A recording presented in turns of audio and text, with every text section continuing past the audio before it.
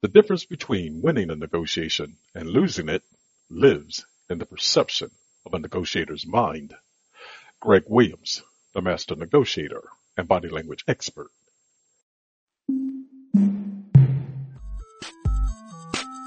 Welcome to Greg Williams, the master negotiator and body language experts podcast.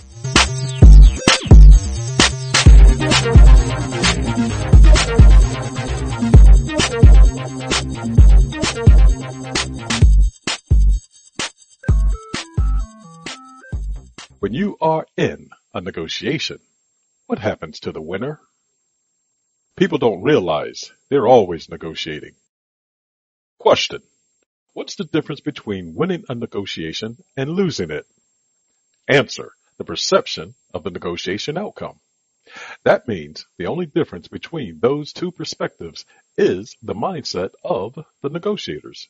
So, do you think it's better to be the winner in a negotiation or the loser? The answer is, it depends, and here's why. Negotiation mindset. A win or a loss starts in your mind at the planning stage of a negotiation. It may occur before that when you initially consider acquiring something or a goal and begin to think about how you might bring it to fruition. That's a valuable point to remember because you're setting the expectations for the negotiation's outcome, which means you're assigning labels to it at that time. And the titles you give will be the judge of how you'll feel at the conclusion. Therefore, during this phase in the negotiation process, as you assign labels to its outcome, consider how you'll view the negotiation's conclusion and what you'll do to enhance your expectations of it. In some situations, there'll be nothing required of you. At other times, you'll have to play mental games within your mind to soothe what might be your ego. Assess how you'll do that, and you'll be deeper into controlling your expectations and reasoning about the outcome. Negotiation outcome. Rarely, if ever, will both parties of a negotiation obtain 100% of what they seek. The exchange of offers and counteroffers will ensure that truism. Thus, the parties will settle on what they perceive to be their best outcome. From there, they'll walk away from an agreed deal and make assessments about what they may have done differently to alter the outcome they experienced.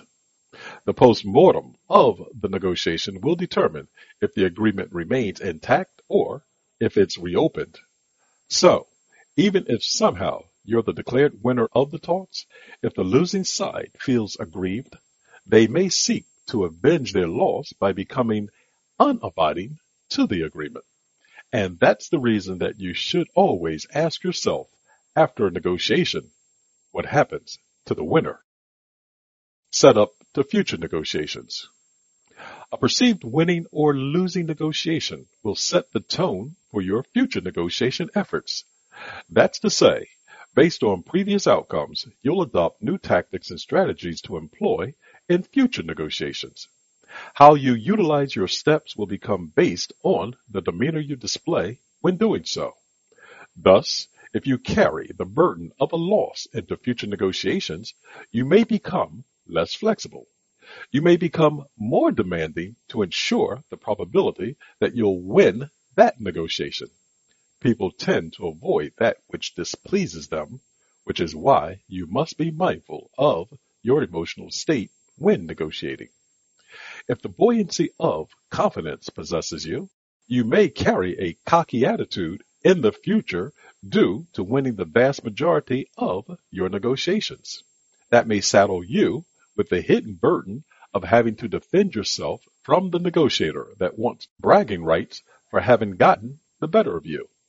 Accordingly, the win and loss perspective must focus on how you project your outcomes to others. If balanced, you run less of a risk of having other negotiators attempting to put you in your place. You also increase the probability that they may work better with you. They have no extra incentives to do otherwise. There'll always be a delicate balancing act between how you view negotiation outcomes and the way others will interpret that perception. Control that view, that perception, and you'll have greater control of what occurs, along with how it appears in your future negotiations. Reflection. You won't win every negotiation in which you engage, and in some situations, you don't want to be the perceived winner. That can serve as an impediment to more fruitful outcomes in future negotiations. Therefore, as you engage in your future negotiations, remember that you're also negotiating for your future results. Incorporate the thoughts presented in the preceding information. Allow it to help you determine what a winning outcome is versus one cloaked as a win in a loser's cloth. The more you separate in your mind what success means versus a loss, the better positioned you'll become to win more negotiations, and everything will be right with the world. Remember, you're always negotiating. Thank you for listening to today's session of Greg Williams, the Master Negotiator and Body Language Experts podcast.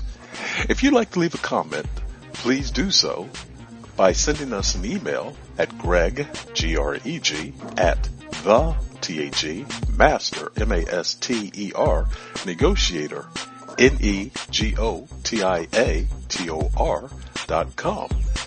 You can also reach me at www.themasternegotiator.com and give us a like if you appreciate the content that you've heard in today's session.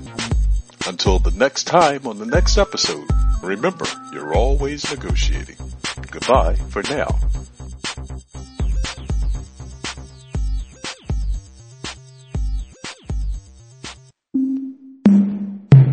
This podcast is a part of the C-Suite Radio Network.